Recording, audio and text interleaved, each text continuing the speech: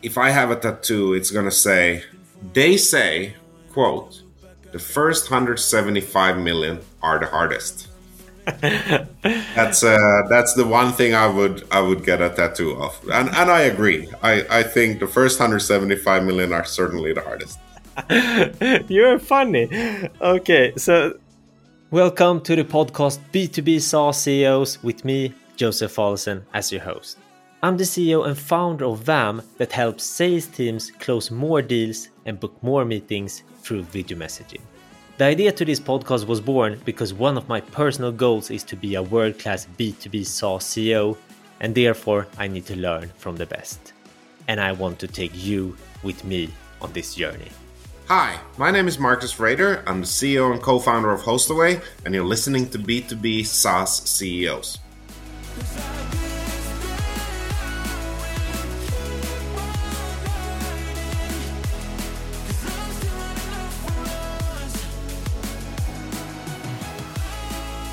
Hi and welcome, Marcus.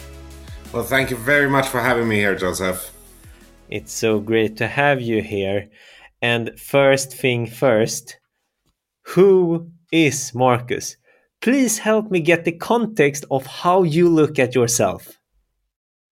This is a question that I don't think anyone ever asked. I've done hundreds of interviews over the years, and I would say I'm a global citizen, and I'm one of the happiest people on the planet right now. That's all I can say. I lived in a lot of countries. I happen to be very fortunate and be able to live wherever I want, and I choose to live in Toronto, Canada. But yes, I'm a very happy person. That's who I am. Have you always been a very happy person? No, I'm one of the most negative, complaining people you'll ever find. And those who work with me, they know I complain a lot. And I complain about the small stuff, not about the big things. I don't complain, if I have to go hungry just to pay a salary to my staff.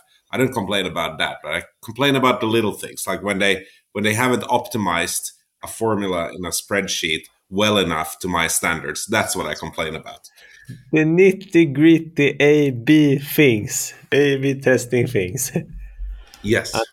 Understand. And now you went really high level. And if we take this down one layer more today, who is Marcus in the context of the business person, the leader, the entrepreneur, and with your company? So I'm the CEO and co-founder at a company called Hostaway. We produce vacation rental software, and no, we do not compete with Airbnb. We're actually a preferred plus partner of Airbnb. We sell our software only to businesses, so they manage the back end of the operations. They manage their cleaners, they manage their accounting, they manage their automations, they even manage their smart locks so that guests can check into homes. And we have done an investment round in 2023 that was announced about 2 months ago of 175 million.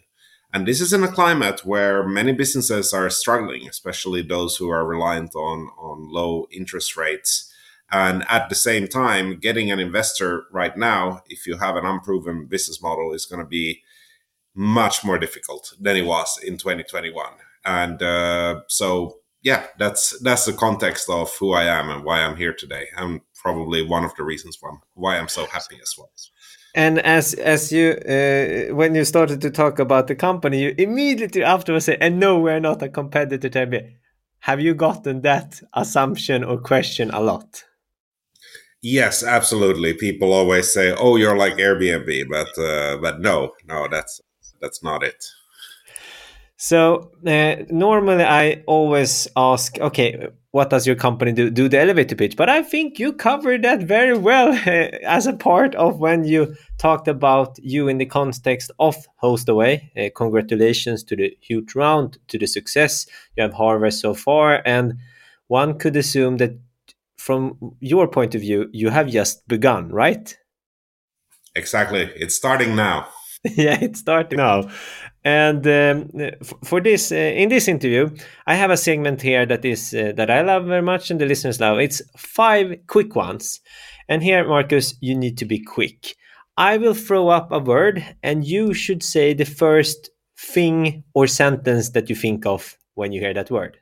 So that is the framework. Are you ready? Yeah. Okay, here we go. Vacation. Constant. It shouldn't be an exception. It should be the norm. Property management. Accounting. SaaS. The most exciting thing in life. In fact, the only thing that we live for. This is it. This is sex with cocaine. That's us. The future of tech. There's a lot of AI and a lot of more buzzwords to come. And the last one, 2024. This is when people finally stop talking about the recession and start talking about the roaring 20s.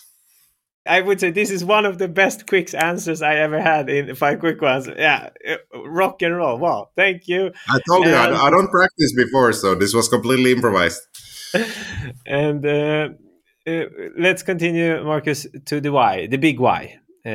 I'm curious to hear, why did you and your co-founders start Hostaway? I really enjoy that question because there's so many angles to it, and the story changes. We now have about 140 employees. We could easily, actually, most of our competitors that are smaller than us have even double or triple that. But I always tell them the history, and it changes with the years. But I'd say we wanted to prove something. We had worked at other startups that were talking about virality. They were talking about success, and they never really seemed to catch on. And when some of them even caught on it, but then decided to do something else instead. And we just wanted to prove ourselves that this is not rocket science. This is actually very simple. It's hard, grueling, basic work to set up a successful SaaS business, but it's something that anyone can do. And that's exactly what we went out to prove, and we proved ourselves successful. And why did you then choose the like segment and niche that you have choose with Hostaway? So I think timing and luck are the two most important parts of any success story. This is not, I wish I would have come up with that myself, but actually we interviewed ahead of the funding round. We spoke to a lot of successful people.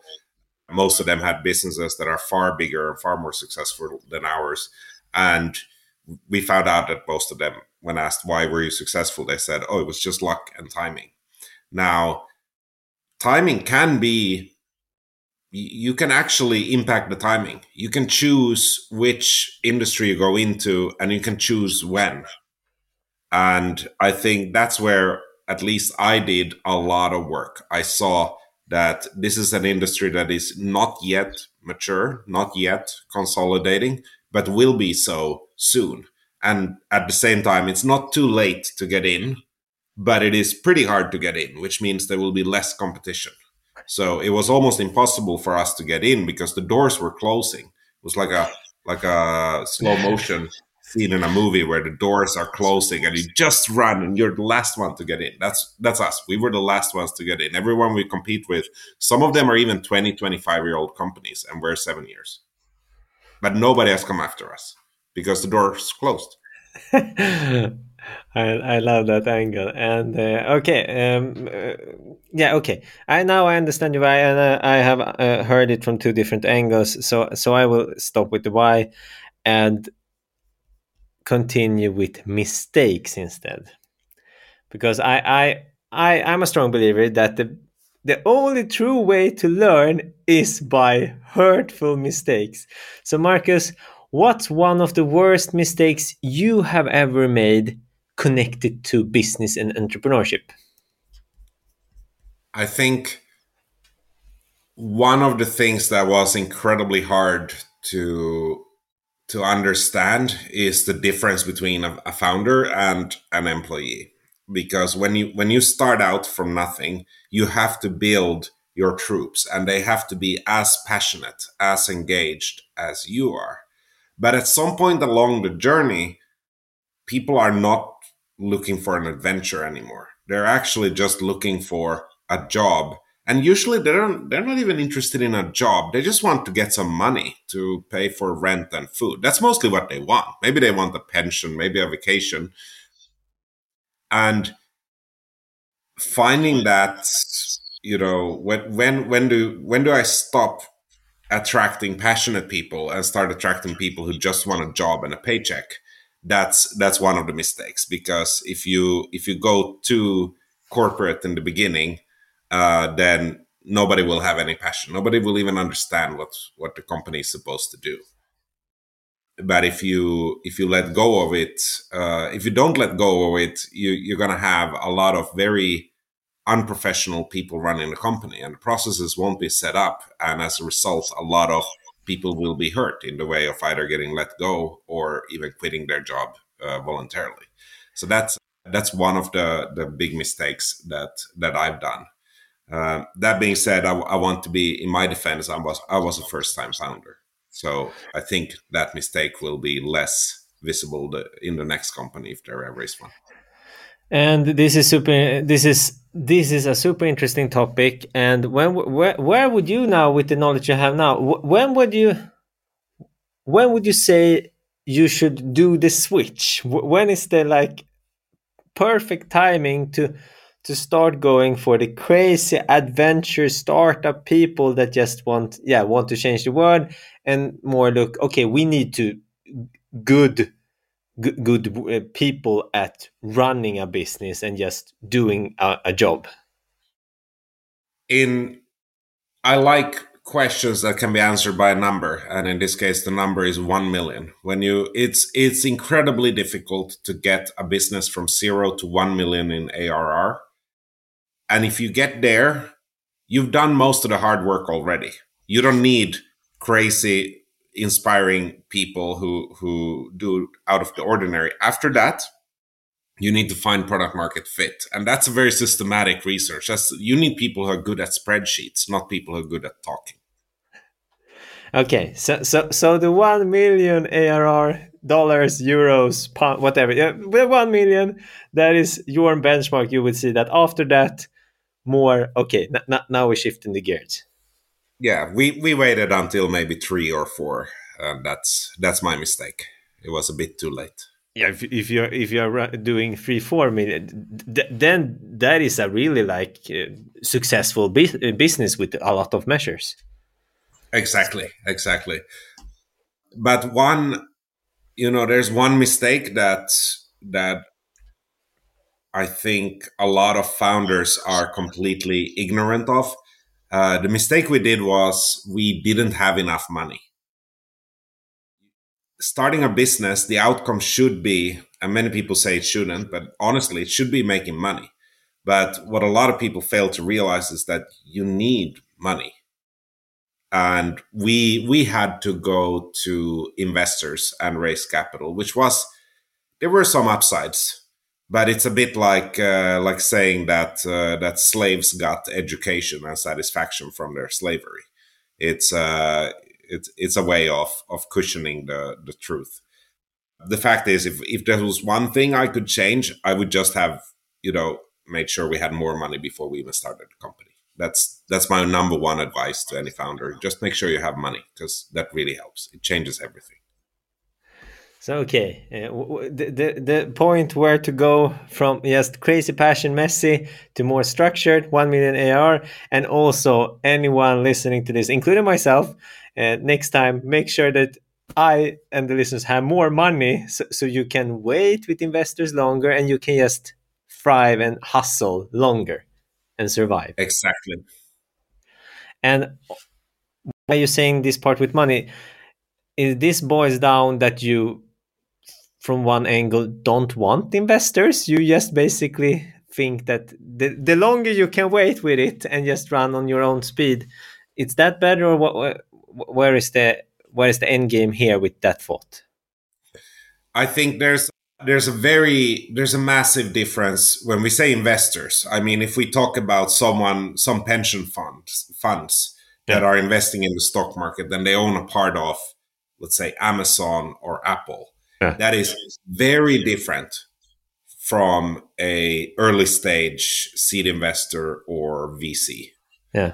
And I have nothing against, if pension funds want to develop real estate to rent out to pay some teachers' pensions. That's great, Yeah. but the whole VC ecosystem and landscape is created by rich individuals, not by institutions, by individuals who are out there to take advantage of those who have less money. And I find that a bit weak and pathetic, to be honest. And I think we see a shift here also with the camel starting to be the new cool thing and not the unicorn anymore. I hear more and more, and yeah.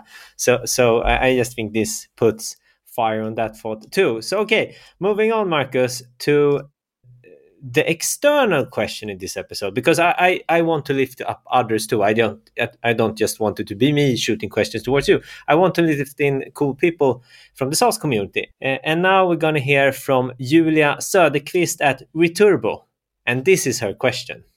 Hi, Marcus. What has been the biggest lesson for you so far from the journey with Hostaway? That's a fantastic question. There is one thing that still amazes me every day. I have to learn this lesson every single day when I wake up. In order to build an amazing company, you don't need a big vision. You don't need a good idea. You don't need a great marketing campaign. Instead, what you need to do is hundreds of small, boring things, and you need to do them consistently. And you need to surround yourself with people who do hundreds of small, boring things consistently in order to build a great company.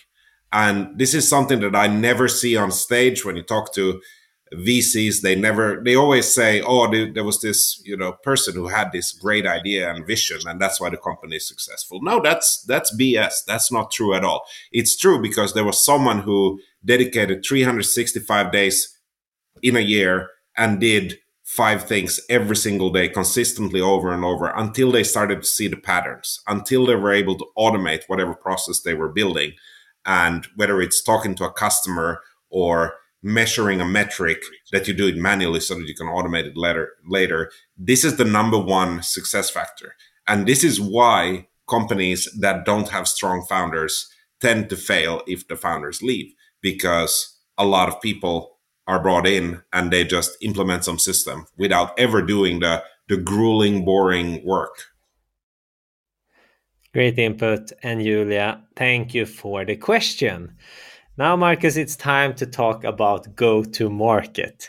Let's dive down here. Can you share your main strategy and the key things that matter the most when you went from, and we will take this section for section, but starting with zero, nothing to 100K in ARR? Okay. That for the context, in our case, it took us about 2 years to develop the initial product, and it took us another 2 years. So it took us essentially 4 years to get to that 100,000. One of the things that I didn't realize at the time that we were really lucky at, and that a lot of SaaS companies out there are struggling with, is called category. So at the time when we started out, there was a category of what today is known as vacation rental software. You can Google it and you'll find a list, and we are on that list, but there's other companies there. Now, a lot of SaaS companies don't have a category. If you are developing a tool that does something for someone in some situation, like maybe for a dentist to know when their next appointment is, there's no category for that. Or maybe there is, but you need to figure out, is there a category of whatever you're trying to do? And then do you fit into that category? And then the second thing that in our case that I also realized we were really lucky was that we had an inbound funnel all the way from the start. Before I even had a product, I had an ad on Facebook that said, do you want this stuff? In our case, vacation rental software. And people were clicking on it. And then I called them. So we were able to build an inbound funnel before we had anything at all, not even a website. I just had a form. Wow, this is Um, amazing. and that was our way of getting to the What 100,000. what what Eventually, what did you tell them when you called them like I don't have nothing but Yeah, that's literally what I said. Look, I'm really happy to talk to you. I actually don't have anything, but one day I will have the best whatever it is you're looking for. And because I'm talking to you, you're going to have access first and for free or cheaper than anyone else. But I need to know, what exactly are you actually looking for? And turns out we found out that a lot of people were looking for different things, which I think if you ask a dentist, what's your number one problem when it comes to booking in patients, you'll find the same answer. There's a lot of different problems to be solved. And this is where you should focus on in the 0 to 100,000. You should find out who these people are, how to reach them. Are you in a category? If so, how do you compare to the others? Who are the others in the category? And then just see, what would it take to take even one person that you're talking to from being a person to being a customer? In other words, what are the things you could build so that they could pay you money? Strong answer here. And moving the ladder, 100 to 1 million. Yeah, that's probably the hardest part. I'd say it's quite easy to get to the 100,000 if you're just, because people like people, and if you're just passionate enough and engaged enough, they'll buy whatever you want to sell them. But to get to 1 million, the challenge is you have to actually start a mini organization. Meaning you can't do it on your own. You can't be one person that develops a product, sells it, does the marketing, does customer success, onboarding, does support and finance, everything in between. You can't do that to 1 million. So you need other people. And suddenly everything that you care about, your customers, your product, your idea, your vision, you need to put those aside, which is incredibly hard to do as a founder. So, and we didn't do it. That's one mistake we did. We didn't actually put those things aside. As a result of it, people that we hired, well, many of them loved us, but to be honest, most of them just hated us as founders because we did everything wrong. Because they had their idea of what work life should be, and this wasn't it. To be honest, and I don't blame them. I think they are right. I think we were terrible leaders, and our company was lacking everything that it should have. However, I wouldn't do it any different way. But this is where you really need to take the time and understand. And I think it's also different if you have leadership experience, or if this is your second or your third company. This will be all much easier because you might already at an earlier stage be the one who is hiring people to do things rather than doing it yourself.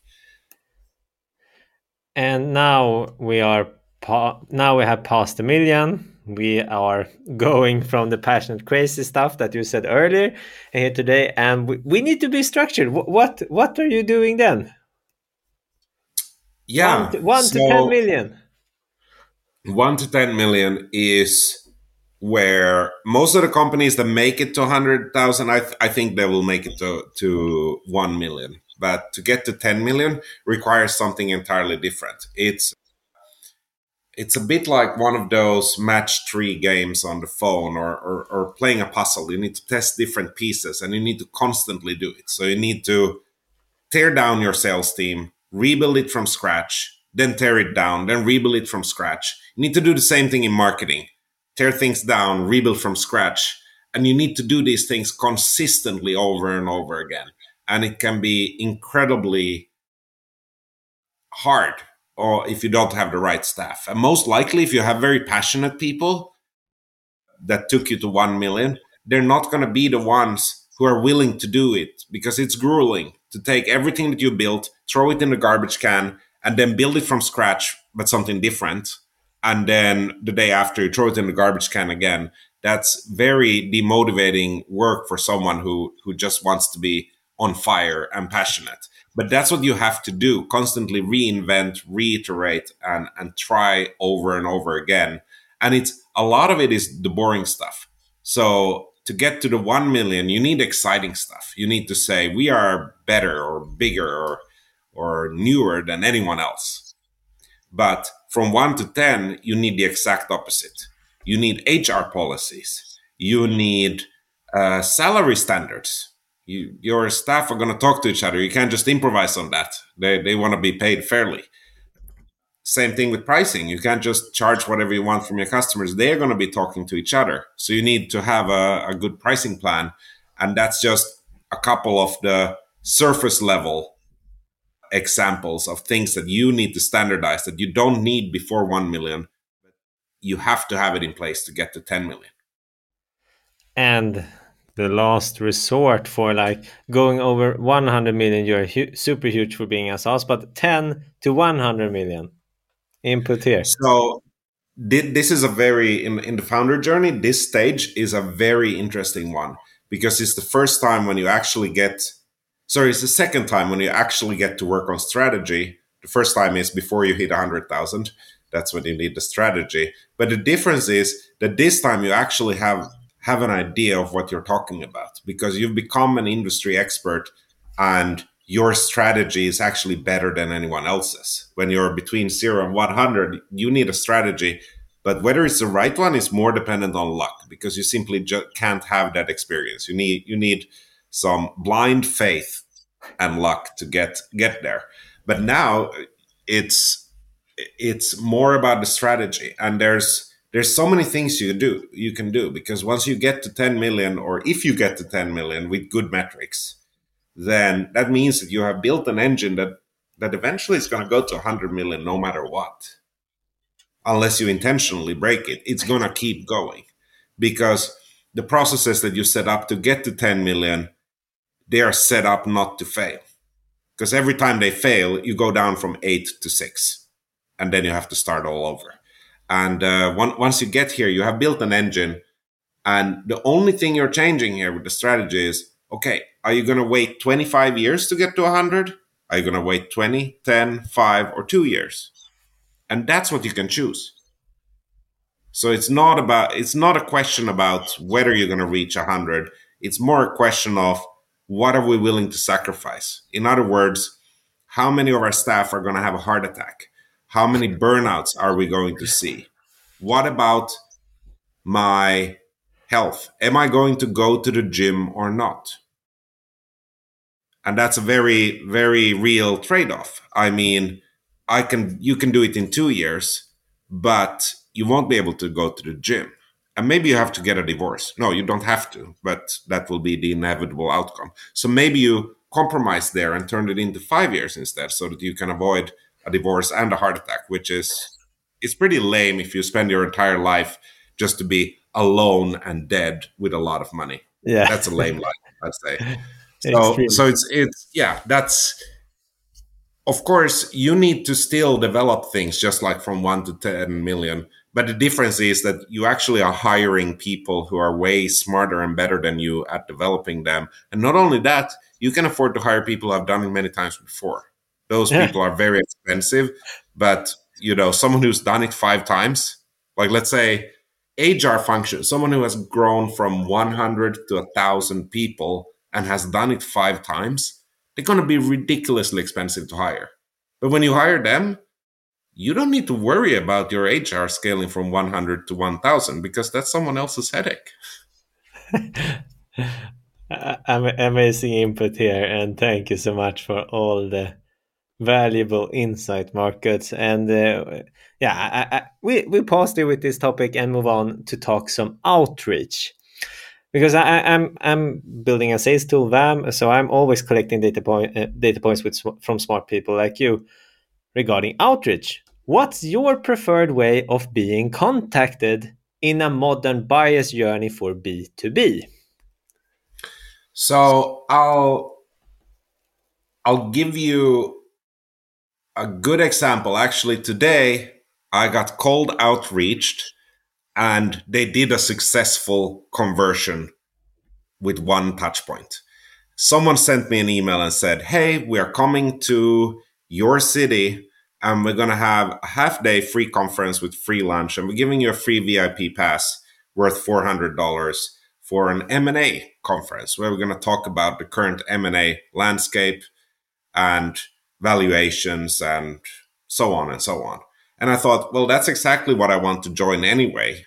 And now they're giving it for free, so I'm going to join. So now I'm a lead, and probably they're going to offer some services there. That's fine, and that's great. But that's yeah, you got to know your audience for that.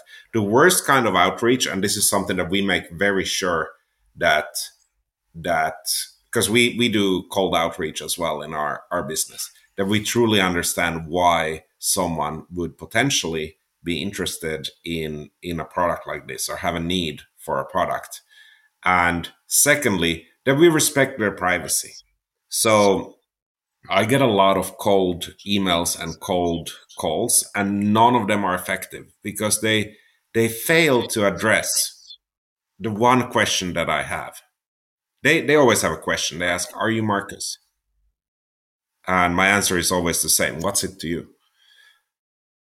But they fail to address the one thing that I want to know is how did they come up with the idea to reach out to me, and where did they get my contact details?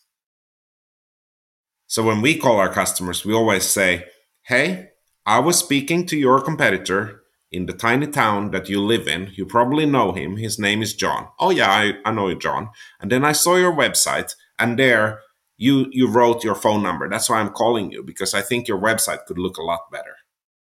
Now that's nice, because then you let the person know why you're calling, how did you find them, and they are actually someone who has a website that says, "Call me, my name is Mark." Yeah. you know But people who reach out to me, I don't understand what goes through their mind. Why would they think that just because they bought some database that they would get access to talk to me? In fact, it will have the opposite effect. It will completely block their business from ever doing any business with us at all. So what I'm hearing first, like you said, successful, the right timing, the right topic, that you need to have done research or time it well.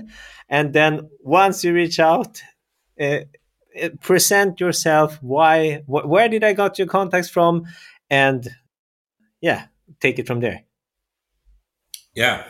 I once got one of my standard questions is to people who insist, who don't understand that they should just hang up and never call me again. I ask them, "Okay, what is your private home address?" They're typically SDRs in a company. "And then what is your private cell phone number?" And if they agree to give that, I text that and I say, we continue the conversation there. But usually the SDRs, they say, "Oh no, I don't feel comfortable giving out that information." And that's always, wait, so you feel comfortable getting my private information and using that to steal my time in order for you to make money? So that's okay. But me just asking for a mutual favor that you also give me your home address, your social security number, your date of birth, your childhood pet, your mother's last name, and your private cell phone, that's somehow uncomfortable. You're in the wrong job. The wrong SDRs can really get burned by you.